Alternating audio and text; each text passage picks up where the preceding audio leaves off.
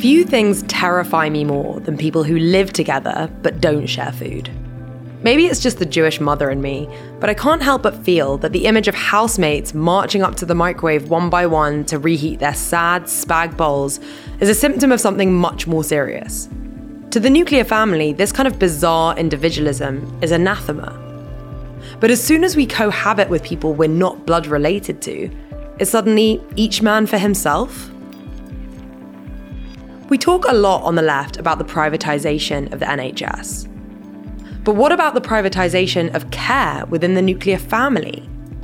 We criticise the hostile environment. But what about the border policing that privileges family over friends? We bemoan the housing crisis. But what about the fact that one of the only ways to live affordably in London is by moving in with your partner? We talk about bosses and billionaires. But what about the abusive boyfriends that capitalism means we can't escape, and whose existence means we can't escape capitalism? It's one thing identifying these problems with the nuclear family, but few people are brave enough to offer alternatives to it. That's what my colleague at Novara, Sophie K. Rosa, has done with her new book. Radical Intimacy argues that in relating to one another in more intimate and expansive ways has the potential not only to engender happiness, but to breed revolution. Hi Sophie, you are by no means a stranger to the Novara studio, but nevertheless, welcome to Novara FM. Hi Rivka, thank you. So, millions of people are striking for livable wages. Trans people are demanding the right to just go for a wee in peace, let alone have access to healthcare. What is so radical about intimacy? Yeah, so of course it depends how we define intimacy, but according to how I've thought about intimacy in the book, intimacy is what kind of undergirds everything in our lives, what makes our lives meaningful and worth living. So when we're fighting to survive, when we're fighting for enjoyable, meaningful lives, according to how I've understood intimacy in the book, that is what we're fighting for. We're fighting to have lives that we want to live. So that includes fighting for livable wages, fighting to be included in society. It's about belonging and care, which, runs through all of our movements for a better world. Mm-hmm, mm-hmm. And why intimacy rather than love? You know, you've clearly chosen that word very specifically, but it did remind me of other theories. For example, you've got the Russian revolutionary feminist and politician Alexandra Kollontai coining this term red love, which feels very kind of powerful and easy to understand. But intimacy feels a more specific version of that word that you've clearly chosen for a reason. What is that reason? I was thinking about this and whether love or intimacy is more specific. And I think you could kind of argue it both ways. I mean, we often talk about how in English we have a dearth of language around love and how other languages have more words for love. I was really interested in Kollontai's work when I was writing the book. And she conceptualizes love as a form of solidarity, and she speaks of this hyphenated word, I think, love, comradeship. I feel like that's one aspect of how I understand intimacy.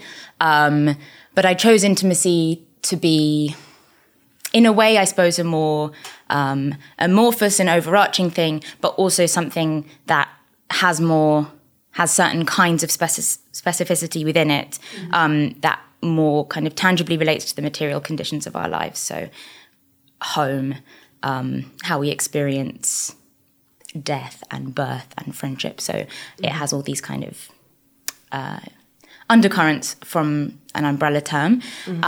Whereas I think love has certain connotations that I suppose as a title for the book, it would have been hard to... It would have felt like it might have been about something more specific. Like people often really relate love to romantic love or familial love, even though it can mean so much more than that. Yeah. And maybe this is really the argument of the book. I think just from your initial answer, some people might still be a little bit kind of needing to understand exactly what you mean by radical intimacy and why you've written this book. Is it effectively because you feel like the forms of intimacy that we currently are presented with, mainly the nuclear family, prohibit us from having radically different ways of living under capitalism or a different system. You know, that like when we think about resisting, political resistance on the left, we often think about sort of the workplace as a kind of key site of that change. But what if, I mean, in your argument, it strikes me, we shifted the terrain of that battle to our kind of intimate lives, including but beyond the workplace, in homes, in bed, and beyond. So is that the point, that this is a kind of family abolitionist argument that's saying that like the nuclear family is what's holding us back from radical political resistance? Yeah, in one sense, yeah, that is an important aspect of the argument. But yeah, more broadly, it is about kind of coming to terms with the way in which our economic system shapes the way we experience our intimate lives. I suppose, in a sense, raising consciousness around that, rather than accepting the extremely kind of delimited versions of intimacy which we are permitted and increasingly not even permitted in society as it stands. And yeah, that is about the nuclear family, very much so, but also about other ways that we organise our lives, which often do kind of come back to the dominance, or at least ideological dominance, of the nuclear family, and what that shuts down in terms of our possibilities for affiliation, our possibilities for solidarity, and how that is and has been historically very helpful for capitalism. Mm-hmm.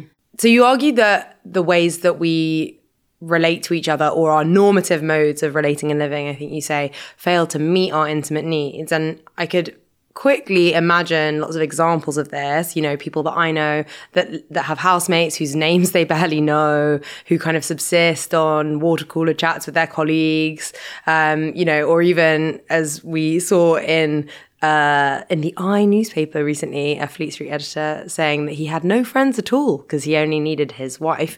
Have we normalized some kind of crazy low level of everyday intimacy? Yes, I think definitely a motivation for writing the book. The extent to which we've normalized such a dearth of connection, such a dearth of intimacy, and such a contracted kind of network of care and commitment to each other, and we spend so little time thinking about, it seems, how we can raise that bar for each other and for ourselves. And, hopefully in doing so, create more secure feeling lives, and also more sturdy movements to create a better world in which intimacy is more abundant.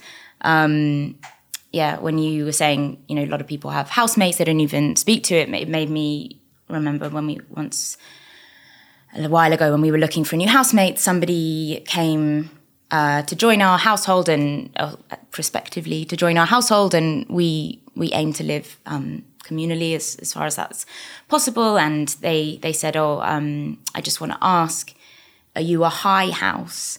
And at first I thought that they were asking about our drug use, and we were confused about what they were trying to ask. But what they meant, it turned out, was, do you say hello to each other? And we thought that they were saying that wasn't enough. They wanted more than that, but actually that was their bar. If I move in, will we say hi to each other? As in the kitchen. Yeah, that was their expectation, that please can we at least say hi, not say hi and leave me alone. Absolutely. Okay, no, it was, they were really used to living in this house share situation where people, didn't acknowledge each other, and they were just really longing for something more. But their bar was in this house, do you say hi to each other? And, I feel very lucky, and thankfully, that's so far out of, that's so far below the expectations that we have for intimacy in our house, or we, attempt to, but yeah, that kind of distilled it quite a lot. But yeah, by the same token, I definitely tried to underscore in the book that this lack of intimacy that many of us experience, it's we shouldn't really blame ourselves. It is the way society is structured. And we look for connection, we look for intimacy in the modes which we've been taught to, in the couple form primarily, potentially leading to a nuclear family. And most of us are extremely low on time and energy under capitalism. So the idea of attempting to explore different forms, attempting to upend the way in which things, in theory, are easiest to do in terms of intimacy, might feel or actually be just really, really difficult or impossible. And that goes for, just maintaining lots of friendships. We can't blame the individual necessarily that a lot of people are lonely. It's not their fault. No. But I suppose part of the reason that you wrote this book isn't just to describe the problem, but to maybe encourage people to think about things differently. And so I know you said there are material reasons why we might not change the way that we formulate our intimate relationships and why we might privilege nuclear or monogamous kind of relationships over other forms of relating to each other. Like such as a lack of time or, a housing system that encourages us to live in certain formations. And maybe we can talk about that in a minute. But is there also a degree to which what's holding us back is just a radical lack of imagination, and like how books like yours and kind of other abolitionist writers who have quite utopian ways of writing, I think a lot about, again, Sophie Lewis wrote a essay called Collective Turnoff during the pandemic, in which they speak about, intergenerational creches. And these are all ideas that have been recycled by numerous kind of thinkers and stuff. But I think is part of the aim of your book to persuade people that there's a different way of doing things, people who are held back not just by material circumstance, but by a deep ingrained attitude that they're kind of replicating through their sort of behavior. Yeah, I think imagination is essential as well.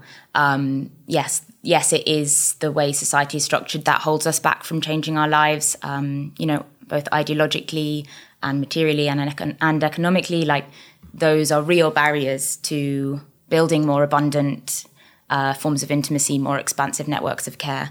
At the same time, we have psychological barriers as well, which are just as real in many ways, which are cultural, which are to do with how we've been brought up, our experiences, and the way that's shaped how we experience the world and experience attachment.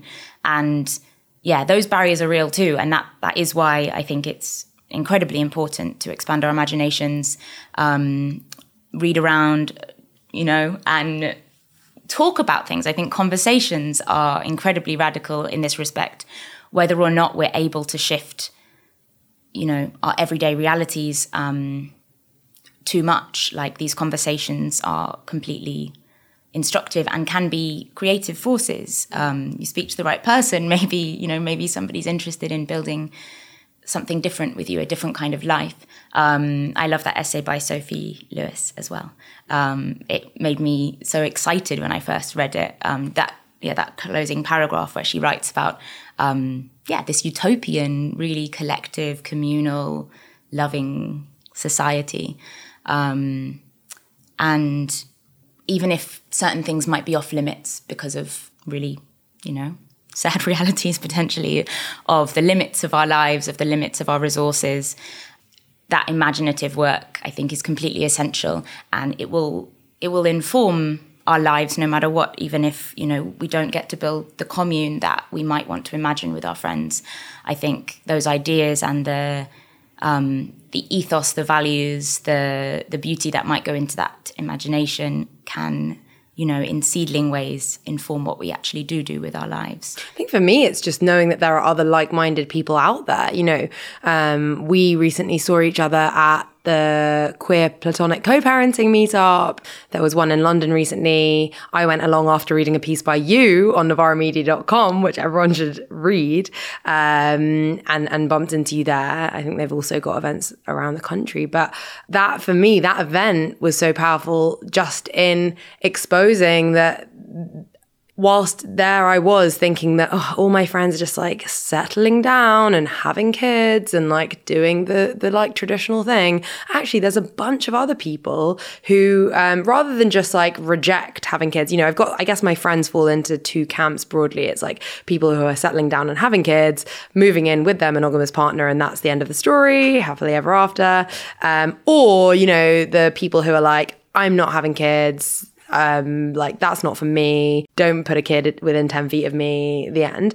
And like I don't feel like I fall into either of those camps. Like I feel someone who's deeply interested in the project of child rearing and like the kind of reproduction, not of oneself, but of like a kind of of a political project as much as anything. And we can't just let the right have all the babies and raise the next generation of Tories. That's kind of how I feel about it. But at the same time, I feel petrified of the prospect of being a kind of mum in the kind of conventional sense of the word, and like taking a huge amount of the childcare responsibility, being really isolated socially, suffering quite possibly from postpartum depression or psychosis, like all of this stuff absolutely terrifies me. I don't want to live in that claustrophobic environment either.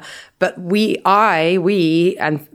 you, I have accessed a sort of a middle way, which is a group of people that are like looking to parent or to raise children in radically different ways. And I wonder like whether you could say a little bit more about like what sort of purpose politically those kind of groups serve, and maybe personally for you, what sort of influence it's had on your politics. Yeah, I think that event we went to, the Queer Platonic Co-Parenting event, was a really unique space in terms of get-togethers that, it was political, but it wasn't explicitly political. And one of the things I found most amazing about it, there was a part of the event where, it was kind of speed meeting. So you went to meet person after person that you don't know, and you shared your ideas about parenting, your ideas about what you might be up for in terms of parenting,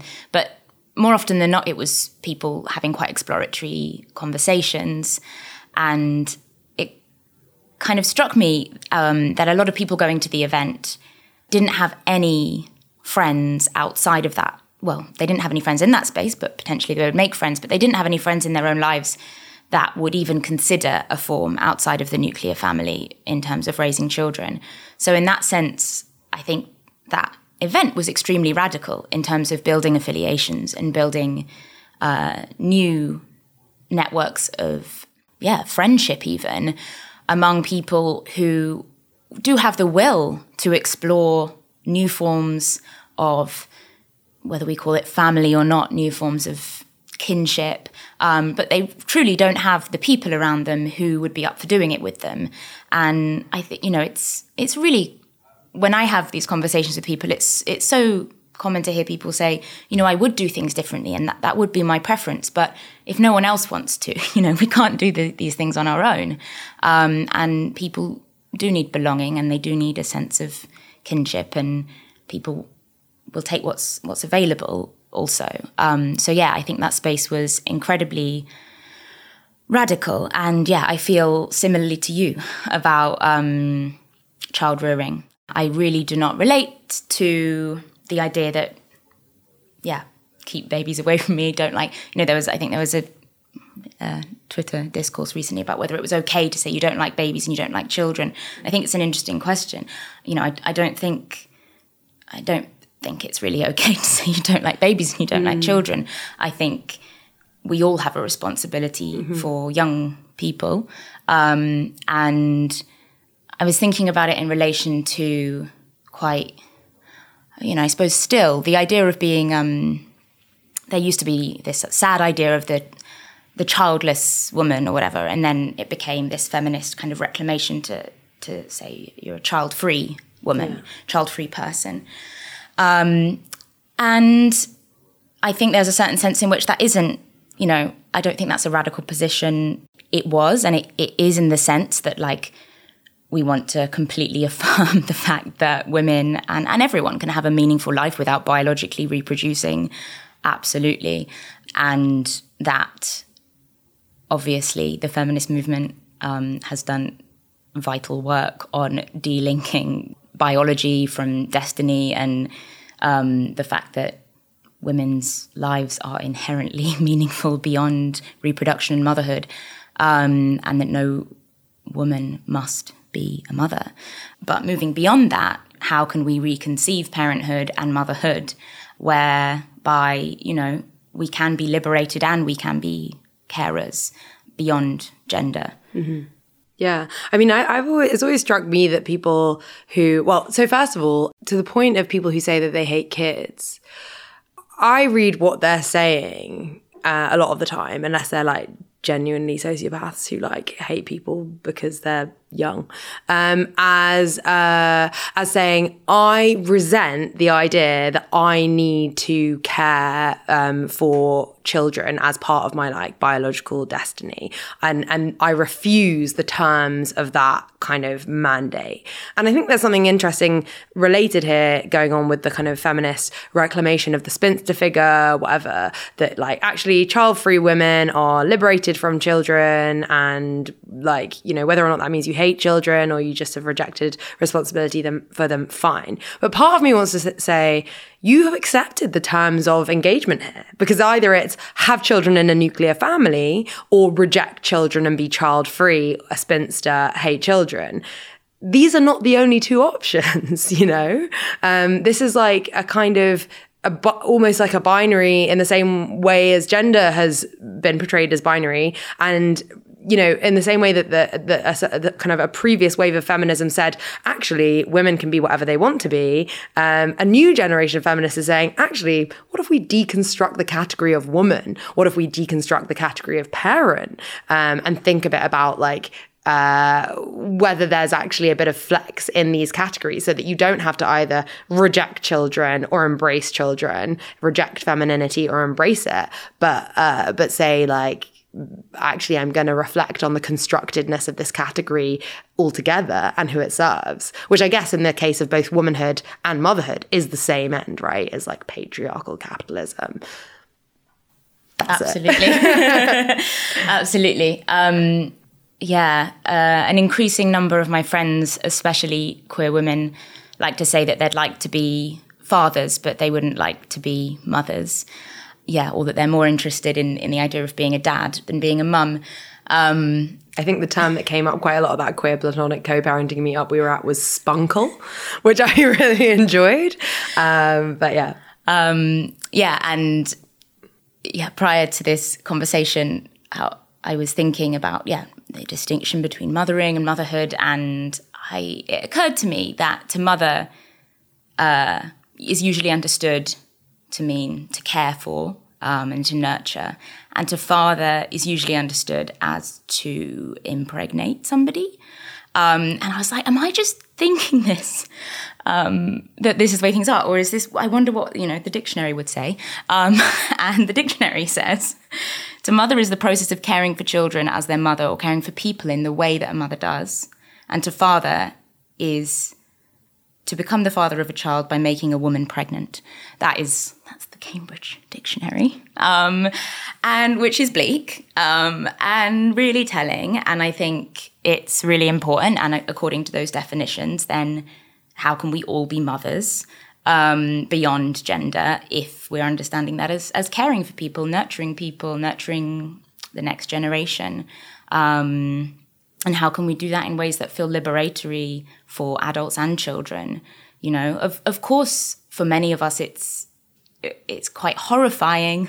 It's really horrifying, especially for women, the notion of potentially of being a mother in society as how it's organized. Like, I definitely remember when I was kind of younger and I hadn't maybe come into my feminist politics as much, but I kind of had this idea that I would want to be a mother one day.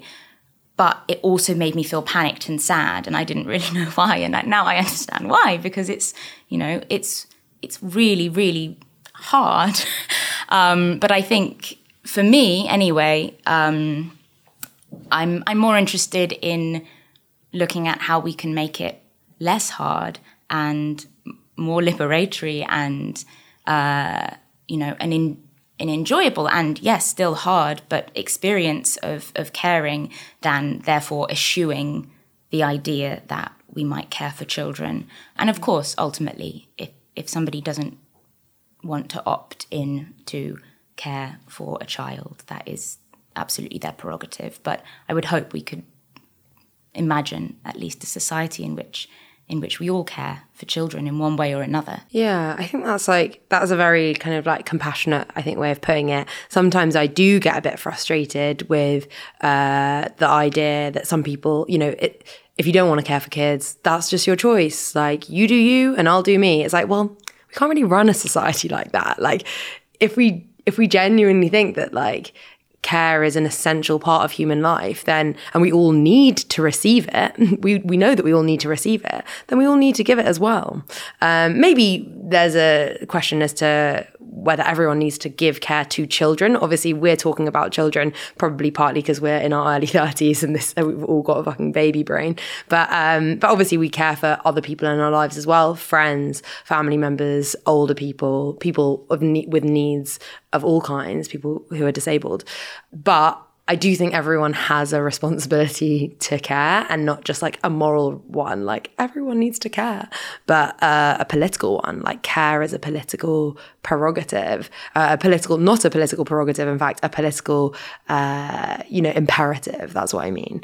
And I wonder how, we insert that fact that, like, if we are to build a radically different society, then care needs to be seen as imperative, into like leftist discourse, where like just the word care often conjures, judgmental looks and eye rolls and is seen as like a soft subject compared to like labor disputes and so on. How do we make the care imperative part of left-wing discourse? Yeah, I mean, it comes back to feminist politics. Care is feminized labor. It has historically been and remains much easier for cis straight men to issue caretaking roles, whether or not they biologically father children. That has to change. Whether it is bringing up a child or caring for people with other forms of needs, we all have an imperative to care for each other. And yeah, I don't think the notion of the freedom that might come with being child-free is something that we can celebrate to radical ends. We all have a responsibility to care for each other. And that is not compatible with a certain form of individualism, which might come with not caring, I suppose, not nurturing. And as you say, that's mutual.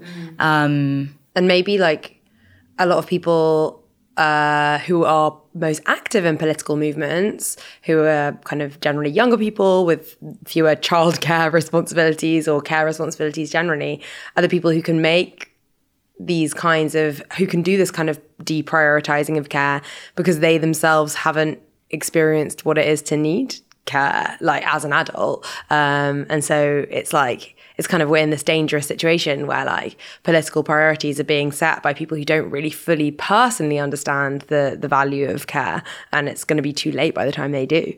Absolutely. And as is often the case, queer movements, feminist movements, sex worker rights movements are really instructive on what it looks like to organise care beyond the structures that we've been handed.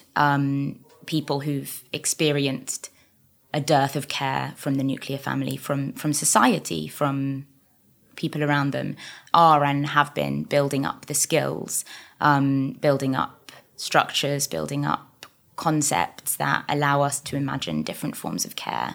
The idea that we can reparent each other, we can mother each other, to the extent that feels like something that people want or need is really beautiful. And, adults also need nurturing in different ways. On the practicalities of what makes it difficult to to do intimacy differently, I just want to talk about housing, because I just think this is such a major part of the problem. Our homes are built for families. Our homes are built for 2 parents, 2 kids, and like multi occupancy houses. I mean, in my experience, are for the most part pretty awful places to live, and that's why we've had to introduce HMO licensing, which many landlords don't even adhere to. How much is this problem, and indeed imaginative solutions to this problem, a problem of housing? If we had houses where you could have like modular, cohabiting with like, separate living areas, but then a shared living area, if we could imagine different ways of like formulating our housing, would this solve the problem?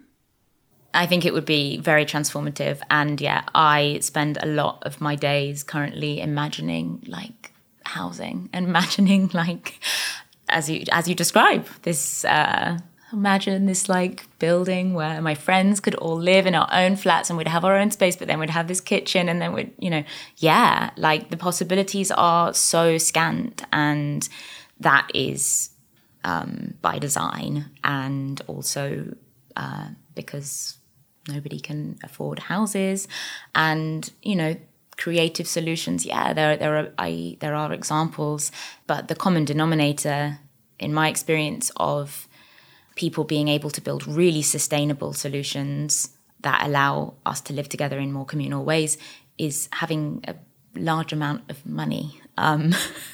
That is very helpful. Or at least, the possibility of actually purchasing a house.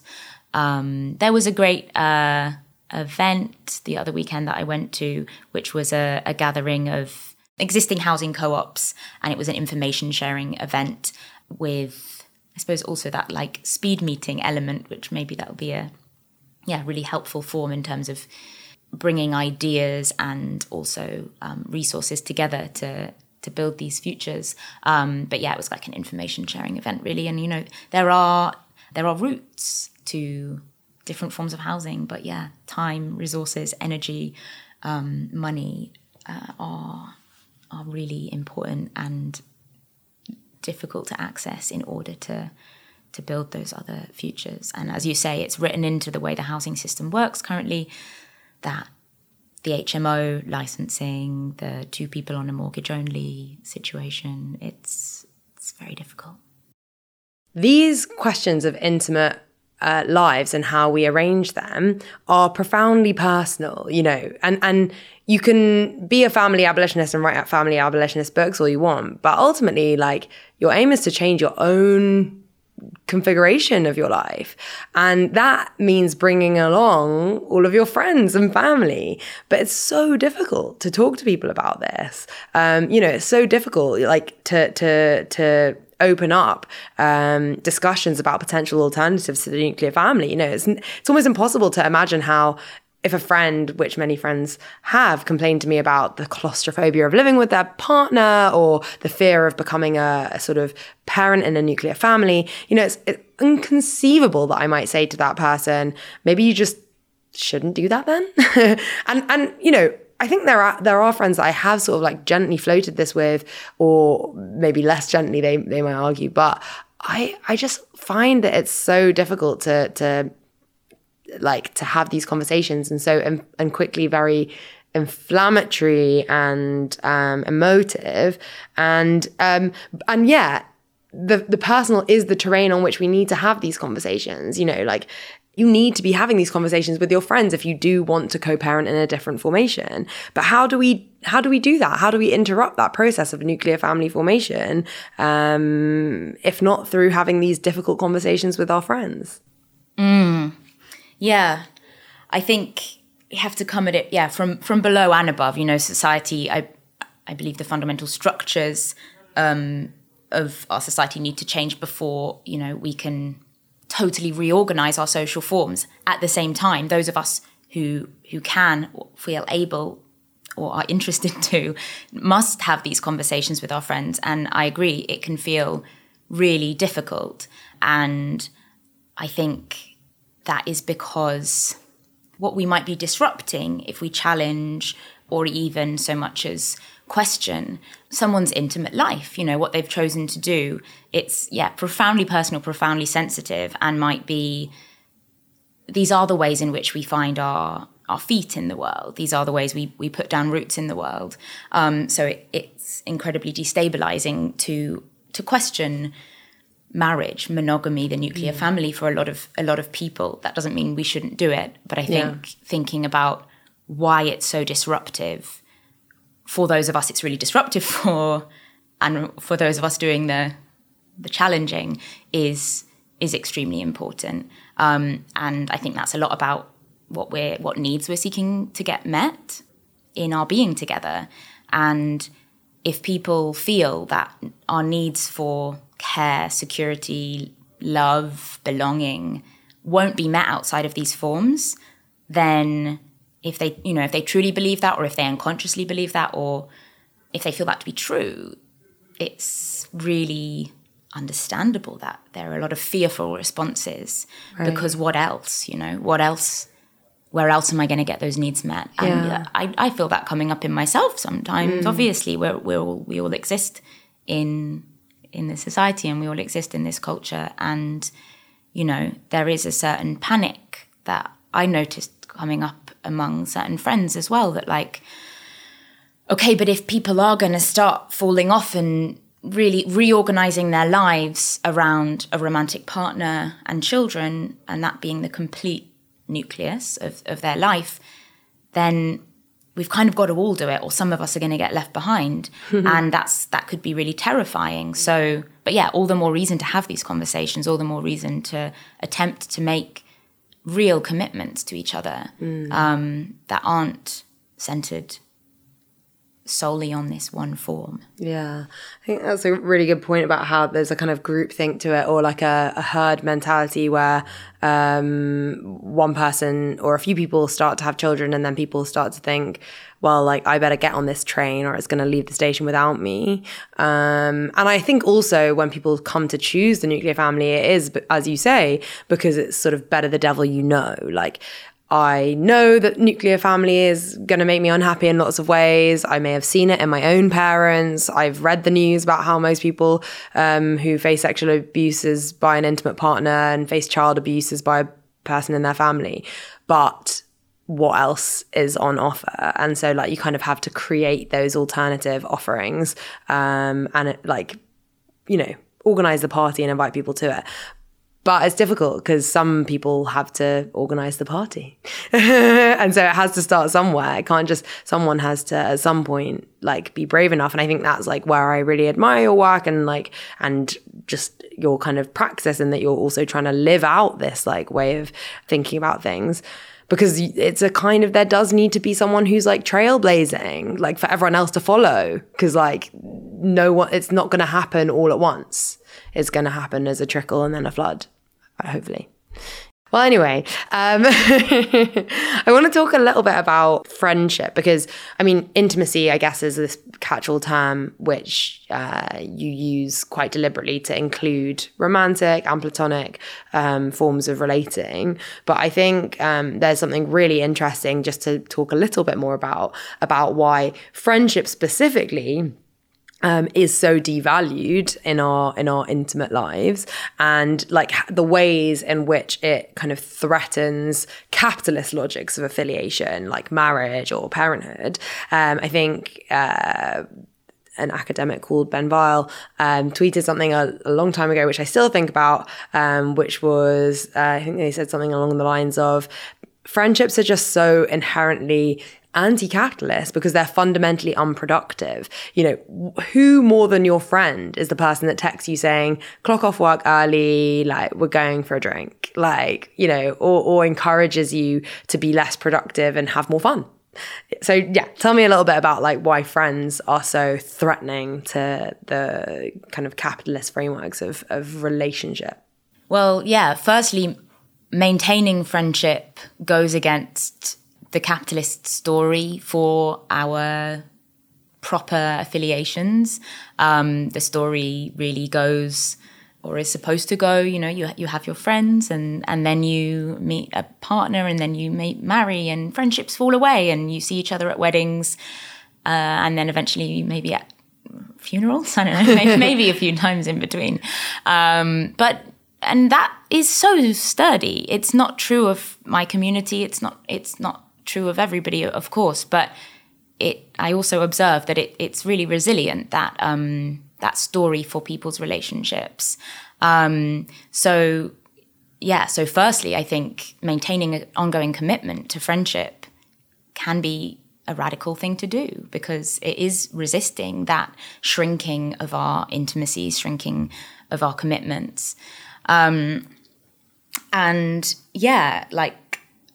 think it has the potential to be a subversive force.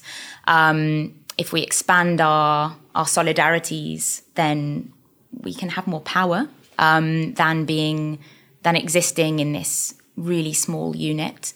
In a way, I see this very clearly when it comes to anti-racism and the kind of discourse around anti-Semitism and Jews don't count and the Labour anti-Semitism crisis, much of which I think was characterised by a sense of sort of the self-interest of the group, and that the group's main interest should be itself, and that one ought to have the interests of others to whom one is ethnically, racially, familiarly related as one's priority. Whereas friendship, in the broader sense, encourages us to care about inherently the welfare of people to whom we have no connection, potentially, other than our own like for them. And that we are not only for ourselves and for an in-group, but potentially for the rights of everyone. And that's a deeply kind of disruptive way of thinking about political allegiance. That we're not just looking out for people because they share our identity, but because they share our fundamental interests and our political values, for example. Yeah, absolutely. At best, I think that's what friendship can be. Obviously, at the same time, friendship, it can form exclusionary groups. And also a lot of people don't have friends and struggle to make friendships for reasons that are linked to forms of marginalization in society. But at best, I think friendship has this possibility of being this disruptive force, and this really wily form of allegiance that you can't really keep a hold of, because it is radically constituted. And friendship can be I was thinking of it as an infiltrator as well of the private logic of other forms of relationships. So there's the logic that the couple form should be this private entity and the nuclear family should be this private entity, whereas friendship at best can infiltrate those private logics, whereby the kind of insularness of the couple form, the insularness of the nuclear family, has the capacity to be dangerous, especially for women and in families, and for children as well, especially, but not exclusively. Friendship at best can interrupt that privacy and be a protective force. This kind of leads us to this question of children and responsibility and ownership. We think a lot about, I suppose, and everyone who's listening will be very familiar with the idea of marriage as a form of ownership. And traditionally, I mean, it still kind of literally is in many ways, and in terms of kind of property, the division of assets and so on. But yeah, wives being the property of their husbands was obviously a very normal way of thinking about marriage until relatively recently, when we convinced ourselves that actually it was just a romantic thing and there's a bit of paper that we sign, but I'm not really sure what that's for.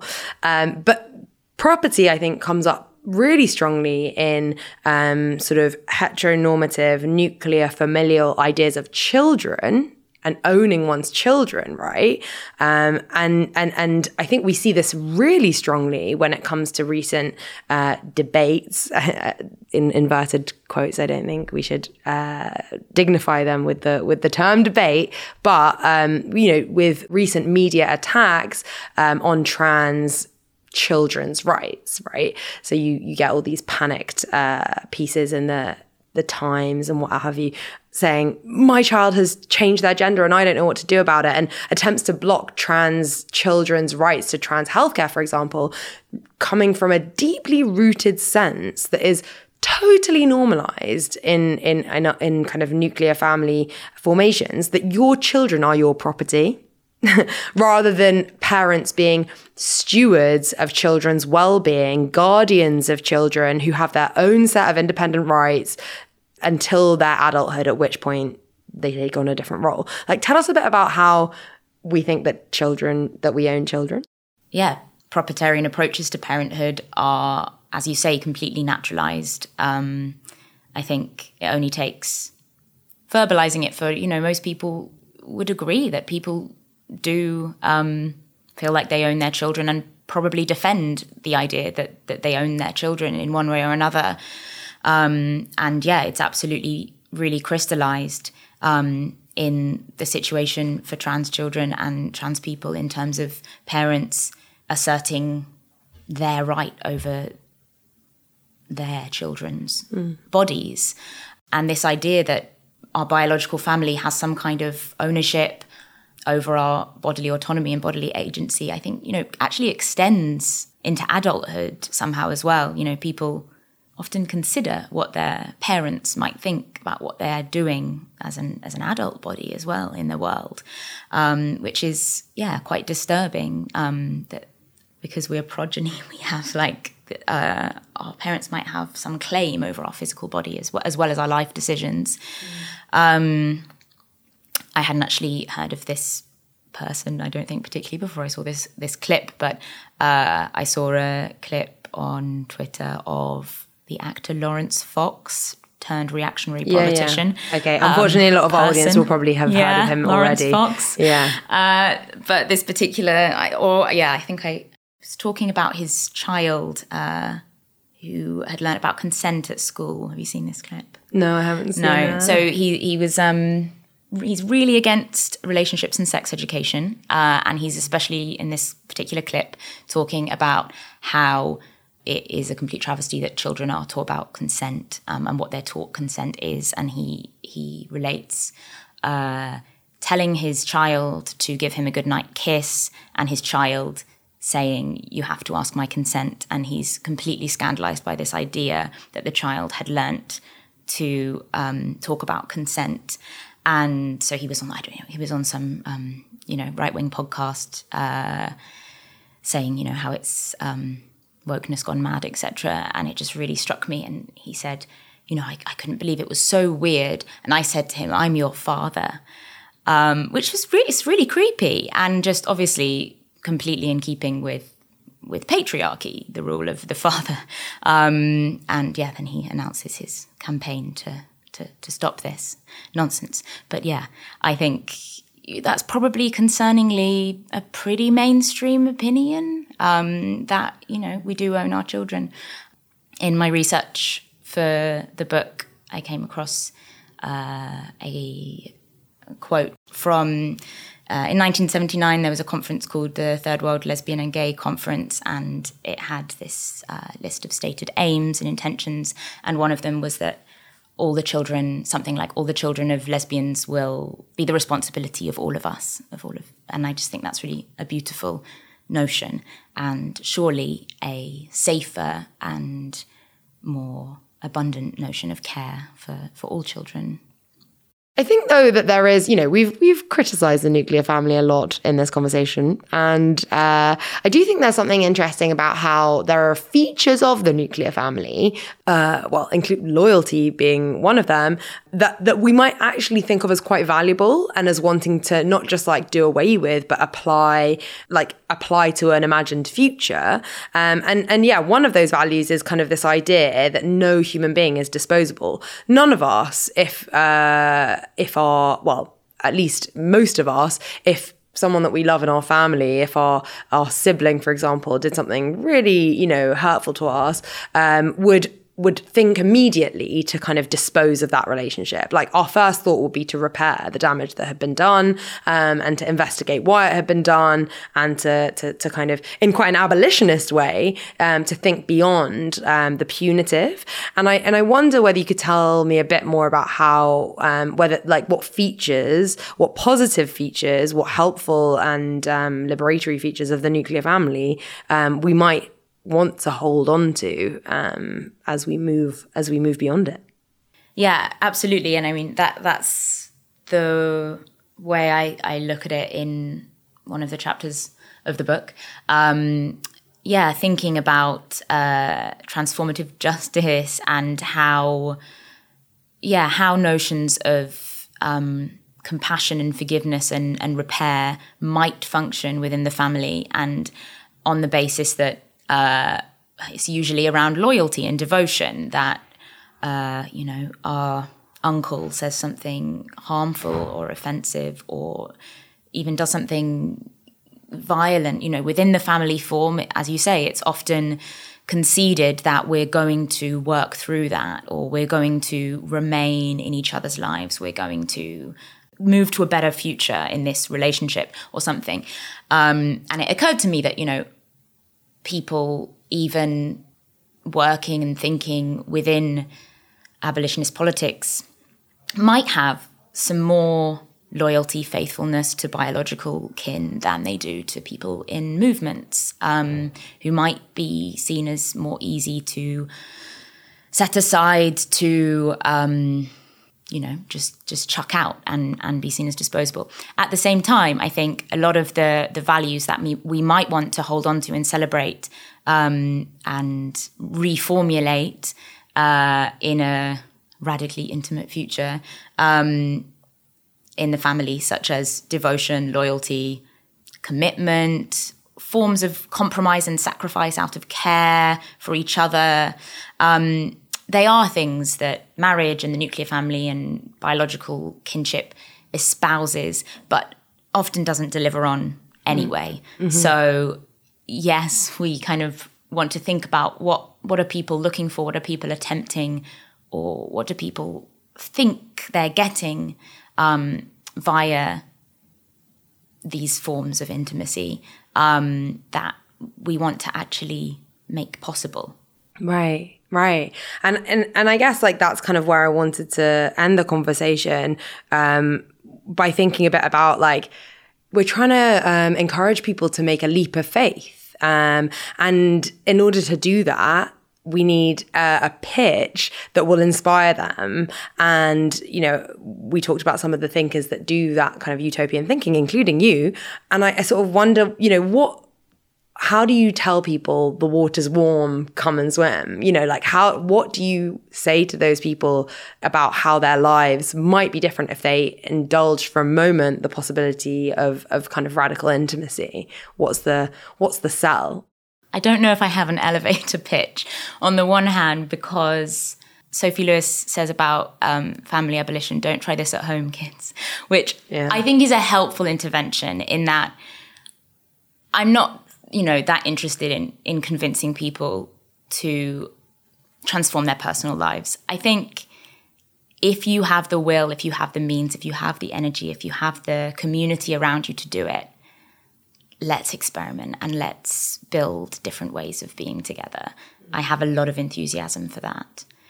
But the way society's organized, that's not possible for a lot of us, and it might not be desirable enough for enough of us, the way society is organized.